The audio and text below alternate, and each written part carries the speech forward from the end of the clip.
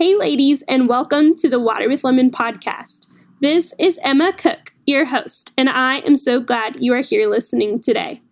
This is a podcast by a 20-something for 20-somethings in hopes that we can be encouraged, inspired, and challenged in this crazy time of life. So grab something refreshing and let's get going. Hey, yo, ladies. Ashley Chestnut joins me on this episode of the podcast to remind us that we are not alone in our sin, and specifically when it comes to sexual sin.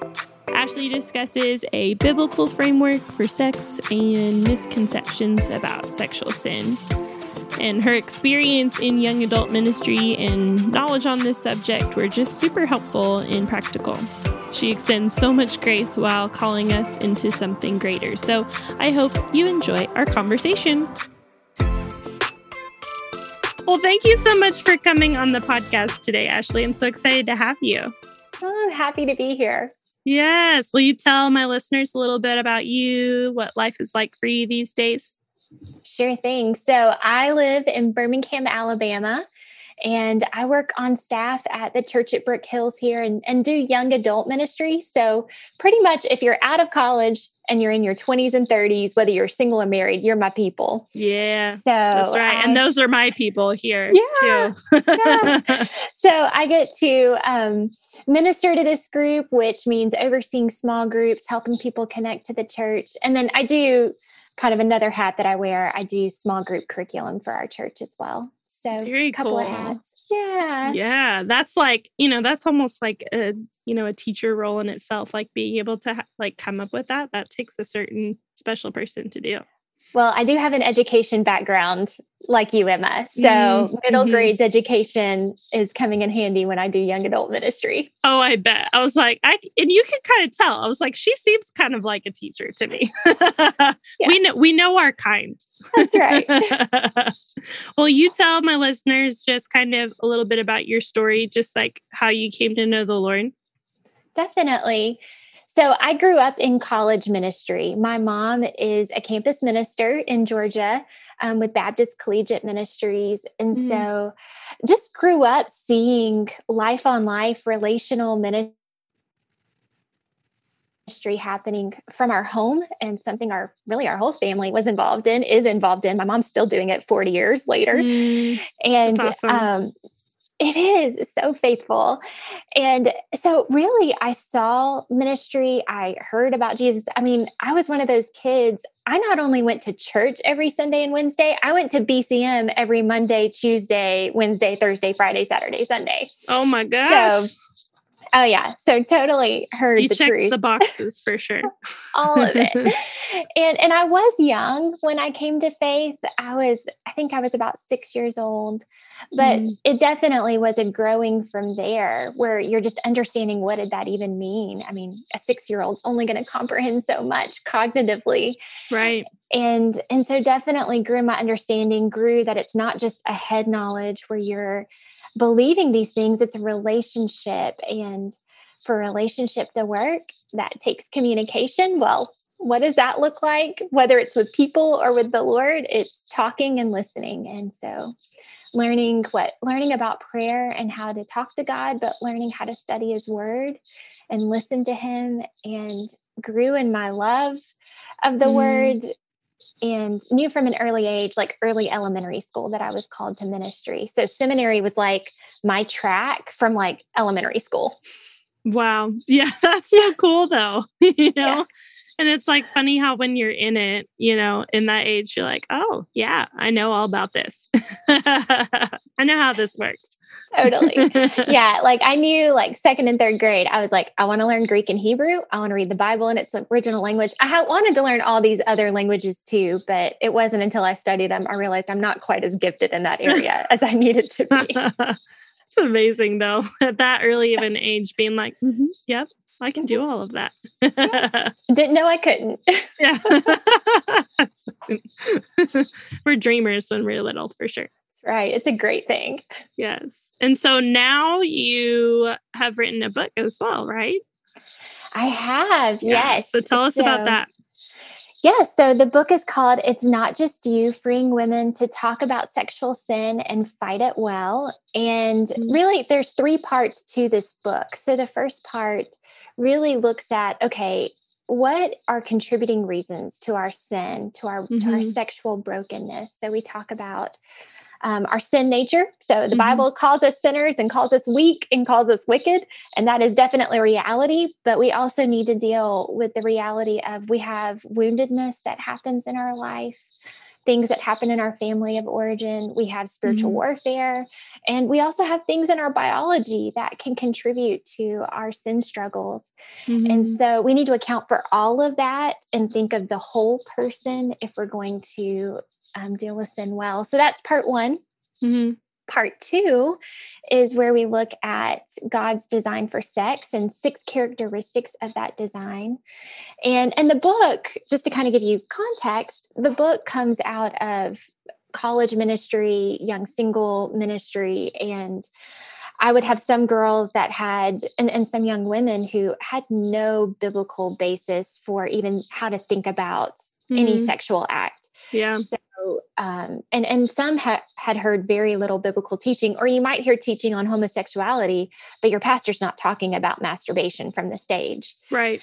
So what do I do with these things? And then as technology increases, what do we do with things like augmented and virtual reality products? What do we do with sex robots that have like flesh coating on them and culture is saying, hey, they cut down on STDs, Oh my gosh. So it's how do we think about these things as believers? And so part 2, I look at 6 characteristics of God's design for sex. And if we know his design, then we can know what is against his design and what is sin.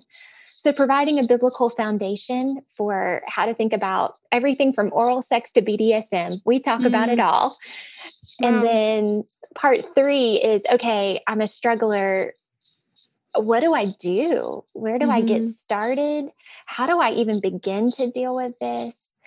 And then there's some appendices in the back that talk about how do I know if my sexual struggle is actually an addiction, a sex addiction? And then what do I do if trauma and abuse is part of my story? Wow. It sounds like you hit it all for sure. And it's at least a place to get started. Yeah. And that's, I feel like, so needed, like you said, to talk about some of those things because, yeah, it's not necessarily something that a pastor, is probably talking about on the stage, but it is still important. It is still important to talk about and to understand what the Bible says about it, what God says about it. And so kind of, giving us that, initial framework is like, what does the Bible say about sexual sin? Oh, you want me to give you the framework? Okay. Please do. Yeah. So we definitely, as we look at the Old and the New Testament, you do see commands about sex and God's design. Like he doesn't leave us in the dark. So Old and New Testament commands about adultery, about homosexuality, about incest, about the Old Testament talks about bestiality. And so we get these commands, but what do we do when we come to something where there's not a command? And that's where we look at the principle or the design. So we kind of zoom out, go a little bit more overarching. And so, for example, and this is a common one that I get asked about, I probably the most common sexual sin struggle among the women that I minister to is masturbation. And so if I'm thinking through, okay, how do I know if masturbation is a sin or not? Well, let me kind of run it through a framework. So God's design for sex is heterosexual. Well, masturbation is something that only involves one gender. And so by definition, it's a homosexual act because I'm doing it to myself and there's not another gender involved. It's also, sex is designed to be relational. So it's done with another human being and masturbation is solo sex. You're doing it with yourself. So again, it doesn't meet God's design. Sex being relational is also why sex robots and, some of these other things, bestiality, like it's relational with another human being. Bestiality is not that. And sex robots aren't that. Yeah. So I'm like, I've literally never even heard that before.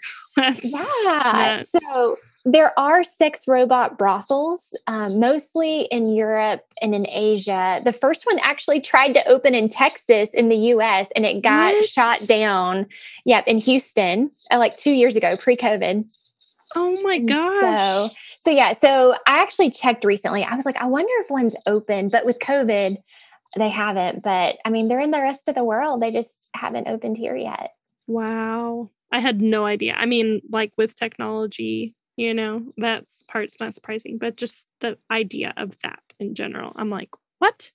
Oh yeah. And pre-programmed with they actually will use like human hair. They'll have synthetic flesh on them and will even have them pre-programmed to speak or respond verbally. That is creepy. Yeah. Totally creepy. In a lot of ways. Yeah. Wow. Yeah. I had no idea. Learned something new. Yeah. You start doing a deep dive, you hear and learn. And then what is that term bestiality? I also don't know what that is. Yep. So that is sexual relations with an animal. Wow. Okay. Yep. Yeah, for sure. I think that is in the Bible as well, right? It is. You find it in Leviticus and yeah, you see it in the Old Testament. And if you think about it, like it can make sense. Like you get far enough away from God's design and you get emotionally attached. Well, emotional attachment, you can easily see where acting physically would follow. Wow. Just in the progression of things. Learn new things every day here. I'm like, oh my gosh.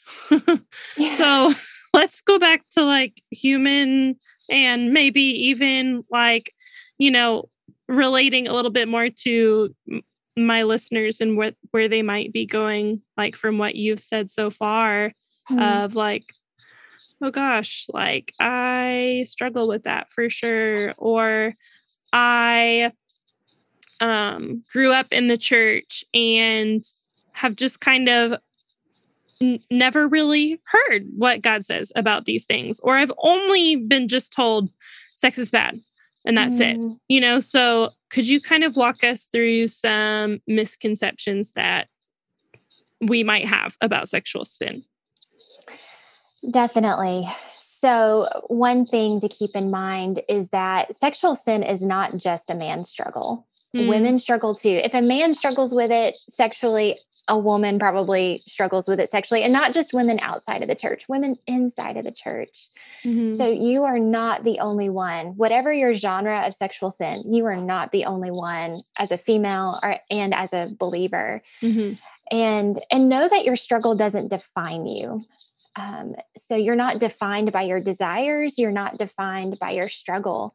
If you are a Christian, your identity is in Christ, and knowing him and being in relationship with him and being made in his image is what defines you. So it's not your identity and it's not your label. So those are things that are definitely important to keep in mind. Misconceptions. I would say one misconception, and this is something I wish I would have expounded upon more. When you write a book, it's such a lengthy process, but then you put it down and you continue to learn. So the book is only a marker of what you've learned or thought about up until that point. And so I do wish I would have expounded more on just helping women understand that, especially if you're married, that sex is not just about your husband, and pleasure is equally as important for you in marriage as it is the man. It is not. Now, pleasure for you will look different probably as far as what feels good, as far as foreplay, as far as all of those things. It will look different, and what's important to you might look different. Maybe it doesn't. But just because there's differences doesn't mean that one is more valuable than the other, and both people need to be prioritized, and pleasure for both need to be prioritized in marriage. That's a good one. I hadn't really thought about how that could play out. Like me being a single woman, I'm like, I haven't gotten to that step quite yet, but that's a good one for sure. And I'm single too, Emma. So you're like, I get it too. It's fine. Yeah. But, I feel like that can be something, that cultures kind of put on us for sure. And culture is putting a lot on us in today's day and age as far as this topic, and now, especially like with the rise of just LGBTQ and like being whoever you want to be, like that kind of stuff makes this topic very confusing. Do you address any of that in your book? I would say I start by giving the biblical principles. So if you look in the table of contents, you can actually see where I have like God's design for sex is, and I fill in the blank, but then also I'm pulling up the table of contents so I can give you like an example. So for example, when I say why sexual sin is sin and I say sex is relational, well, the topics that I address under that are polygamy, masturbation, sexual fantasy, erotica, bestiality, sex bots, sex toys, sexual fetishes, and BDSM. So just in that one chapter, I'm hitting on, these are things that you're hearing about culturally. I mean, even with 50 Shades of Grey, you've got, this is Hollywood's presentation of what excitement in the bedroom looks like. And even what dating looks like, which is scary because that's violence. Yeah. That's sexual violence, not love. And so even thinking through, okay, these are things that culture talks about. The church doesn't always talk about. Maybe your family didn't even talk about. So what does the Bible say? How do we think about these things biblically? So I would say it's addressed that way in the various chapters. Okay. Yeah. That's super interesting. So let's maybe talk specifically to the ladies that are like, okay, I feel like this is something I struggle with, whether it's one of the things you've named, that kind of thing. Like, what's maybe your encouragement for them to just kind of like identify it, and then how to seek the Lord in it? Great question. So keep in mind that sexual sin is a symptom. It's not the root. So if you are struggling with pornography, if you are struggling with hooking up with a guy, if you are struggling with homosexuality, those things are symptoms. And we need to look at, okay, what is motivating that behavior? What is it I'm desiring? What is it I'm valuing? What is it I'm thinking or believing? What is it I'm fearful of? So we need to look at what is motivating or prompting the behavior. It's also helpful to do some examination as to what are the patterns of my behavior. So do I act out on Friday nights because I'm lonely, which is also a motivation. I'm trying to fill that loneliness. But if I'm seeing a pattern of when I'm doing it, maybe it's always at night. Maybe it's always when I'm in the car, or, if you can figure out a pattern, it can also help you prepare and think through, okay, what's leading up to that time? What am I doing? How can I prepare for that? So look for patterns and then look at motivation. And in the book, I actually walk people through a tool I call webbing. And it's really a graphic organizer if you're a teacher friend out there. But it's just a way to help people get started in thinking through what's a symptom of sin, what's kind of at the root. So yeah, because that's so true. It's like, for any sin in our life, like there's some sort of root, there's some sort of motivation for it, like you said. And we often try to put like Band-Aids over the symptom instead of like figuring out where it's coming from, right? Like, I just am going to try to stop doing that. Like, good luck, And it's, and I'm sure many of us have experienced that, where we try to fix the surface level problem. And that's just it's not going to work, mostly because that's not what God is trying to get at. He's trying to find our hearts and like the root of it. Right. Right. There's not a lot of quick fixes here. And that might be discouraging to some of you that are listening. So there's not a lot of quick fixes. It is going to be a journey and a process. And not going to lie, it's probably going to be painful because self-reflection is painful. Dealing honestly with ourselves is painful. Seeing our sinfulness is painful. And if you've got any sort of woundedness or abuse in your story, that's definitely painful. Mm-hmm. So it's going to be an accounting for all of those things and working through all of those things. I think about like, if you've ever been in a car accident and you have to get your car evaluated and assessed, you have to see what the damage is so that you can know what needs to be fixed. Yeah. That assessment and evaluating of where's the damage, what's gone wrong in my life, what's gone sideways, that has to be accounted for in order to really begin doing the work of healing those broken areas. But the encouragement as a Christ follower is that healing, we believe in a God who, he is a God of hope. He is a God of comfort. He is always with us. He gives us power and strength. He gives us his people. He gives us his word. And he is a God who desires to comfort and to heal. And I will say there might be some wounds that it will be a journey of healing, that the ultimate healing will come in glory.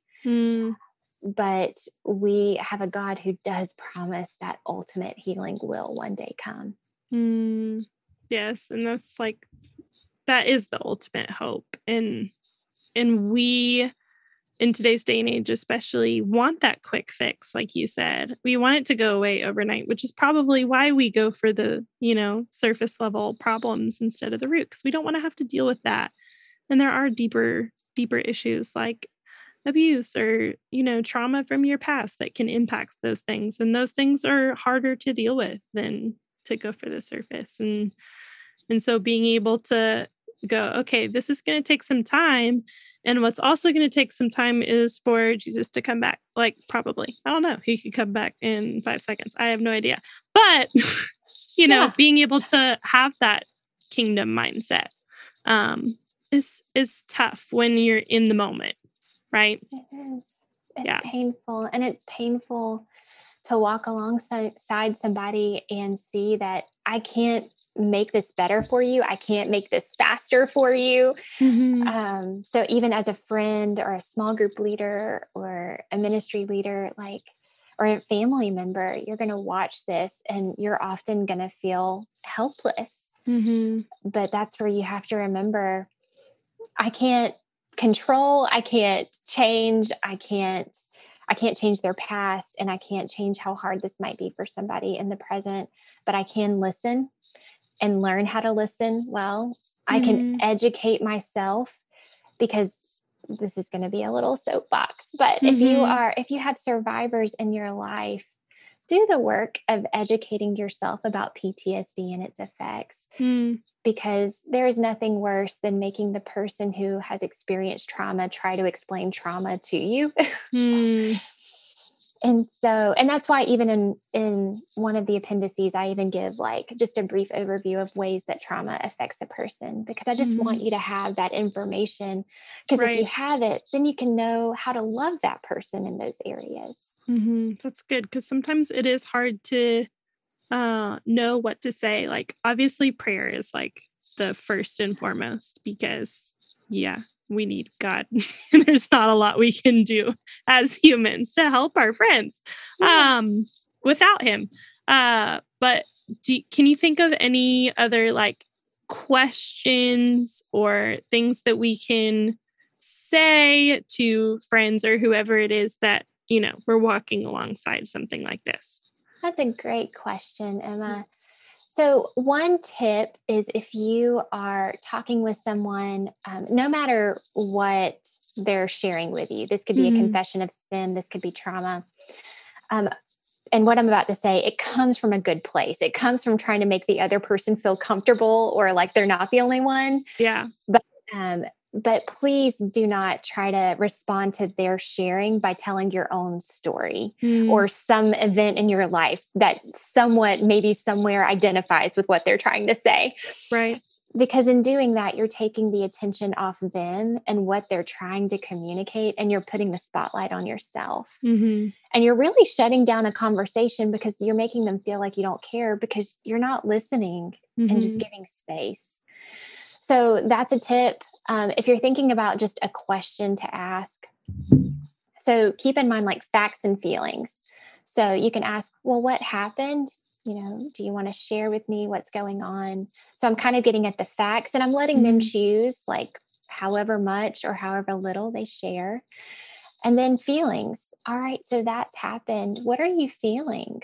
And what's going on inside?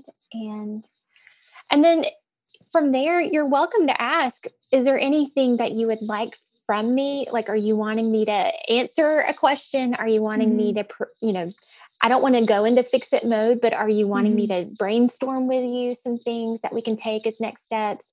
Or are you just wanting me to listen? Or do you just need a hug?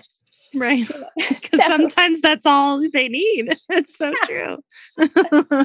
So, and feel free, if you are encountering somebody who is suffering, and again, this could be sin, struggle, which is temptation is a form of suffering, or it could be somebody with trauma. So if somebody is suffering, please don't feel like you have to answer their faith questions that they might have. So if they ask the why question, why does God let this happen?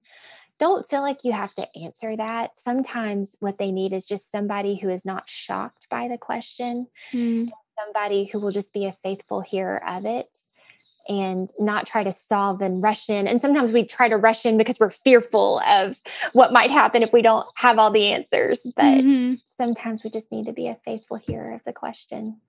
That's so true. I feel like a lot of times we're like, okay, they need to hear how I can relate in some way, but that's not often what they need. Just someone to hear them out, right? And actively listen to what they're trying to say, because it's probably, especially in this topic, I don't know, I feel like it can be more, it can just be scarier to confess or scarier to talk about.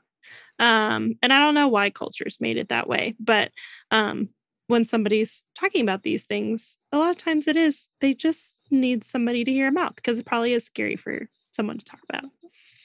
Yeah. So thank you for sharing. I'm so glad you felt like you could share that with me. I mean, that's just an easy, simple response.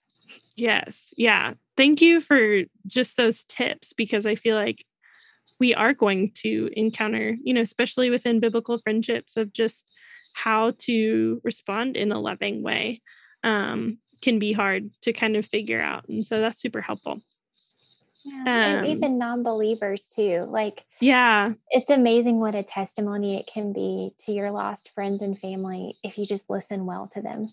Yeah, that too. It doesn't mean you have to give the sermon afterwards or during, just listening.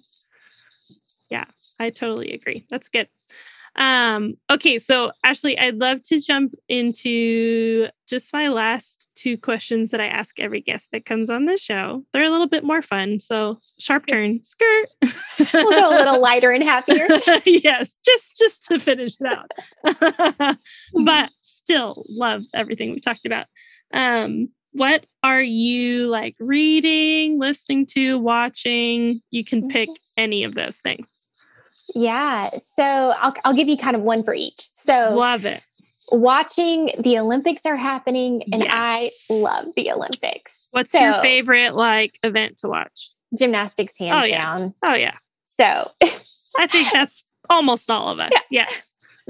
And I fell in love with the Olympics because of the Magnificent Seven in 1996. So I thought that could be me one day. I had a gymnastics coach who just very gently told me otherwise, but oh no. it was great. And we both knew it. We both knew it. She just told me you're more of a dancer than a gymnast. You need to switch. Okay, that's fine. Olympic glory, set aside. Not quite, didn't quite make it. Yeah. Yeah, that gold medal, little too out of reach. So the Olympics, and then reading. I'm in a book group that meets monthly. And so this month's book is C.S. Lewis's The Pilgrim's Regress. Oh. So just started it. So yeah. So reading that, and we'll discuss that in a couple of weeks. And then listening to The Rise and Fall of Mars Hill, that podcast. Oh, I haven't heard of that one. So it's a CT, so Christianity Today. They're doing a deep dive into the fall of Mars Hill and Mark Driscoll. And it is really helping us think about celebrity pastors and as well as abuse in the church and even biblical manhood and womanhood, what it is and what it isn't. So fascinating, very well done. Yep. Yeah. Okay. I'll have to check that out. I have a podcast, but I also love listening to podcasts. So okay. So what's one that you're listening to? So, I mean, this is like your thing. I mean, this one isn't very exciting as much, I feel like, as yours, but I've been listening to a lot of Dave Ramsey podcast. Yeah. I think he's pretty genius, and I'm like trying to figure out my finances. Adulting is really hard. Yes. But I'm also a huge Crime Junkies fan. They do like true crime stuff. So I'm always listening to them. Okay. I can't remember. I just blanked on the name of the podcast, but the one that took place with the missing teacher in South Georgia. Oh. It was a big podcast a couple of years ago. I'm from that area. So I should remember. Oh yeah. Cause when they solved the crime because of the podcast. What? You're going to have to send that to me. We'll have to send it to you and put it on the show notes later or something. Yes. But yes, they solved it because of the podcast. But what? Like my hometown area is kind of known because of that now. Oh my. You're like, yeah, we're the missing teacher city. Yeah. That's kind of creepy. Yeah. And when you were saying what you're reading, I'm reading, or I like just started it. So don't ask me the synopsis of it quite yet, but it's Becoming Mrs. Lewis. So it's talking about C.S. Lewis's wife. Yeah. I know it came out like a while back, but I didn't know it existed until recently. So it just makes you want to go to Oxford. That's all it does. Yeah. Yes. Yeah. And just like be able to have coffee with them would be like really great. Totally. Wonder what I would learn, you know? And then lastly, what is refreshing you these days? Like anything's just giving you life. I mean, time, like one-on-one, I'm a quality time one-on-one person. So anytime I've just got that one-on-one time with a good friend that you're just yourself. Right. So that's always life-giving. I am a Pure Barre gym workout person. Nice. And so, which is like a ballet kind of based. So I do that a couple of times a week, mental health, and can work it out. Oh yeah. And so my book released actually the week that we're recording the podcast, and I'm going to probably post on Instagram tonight. A friend of mine, Dough and Dove Bakery in Birmingham, she made me the most beautiful book cookies. Like they are the cover of my book. I know, like that is so cool. Artistically designed. So I gave them out like at the dinner I did with some friends the night of the release, but I also have several that I'm still eating on. So they are very life-giving. Yeah. That is and so balancing it out with the gym, go to the gym, eat some cookies. It's all about balance. That's absolutely. Right. I support you in that. Thank you. As long as you send me a cookie. No, I'm just kidding. I mean, the pictures will be on Instagram, but I don't know that they quite will make it to you, Emma. I'm sorry. That's okay. Yeah. She's like, I've got 3 left and they'll be gone tonight, I can give you the recipe though. I don't know that I'm going to be able to make your beautiful book though, No, but the taste will still be there. I am a major cookie fan. Fun fact. I don't know if I've ever shared this on the podcast, but my students call me Miss Cookie because my last name is Cook. My first name is Emma. So my email is cookie@Frisco. And so they call me Miss Cookie. That is so cute. It's fun. So that's why I'm never getting married, because I want to keep that name. You want to keep that. I mean, you might just have to make that your middle name or something. That's true. That's true. So then maybe they could still call me that. But then might be rude towards my future husband. I don't know. All don't know, just keep it as the middle name. It's still in there. But what is your favorite cookie? Oh, I can't pick. Just classic chocolate chip. Okay. I think. I don't know. I'll eat any cookie. Okay. I don't. We do not discriminate. I don't with discriminate at all. No. What is yours? I do love a good oatmeal peanut butter. I like snickerdoodles. I'm with you. Like they're all good. A good like shortbread cookie. Oh, a good shortbread cookie. Girl Scout cookies. Samoas. What about you? Frozen Thin Mints. Is it Girl Scout cookie season? Right? Not at all. We still have a lot of months till then. It's like February.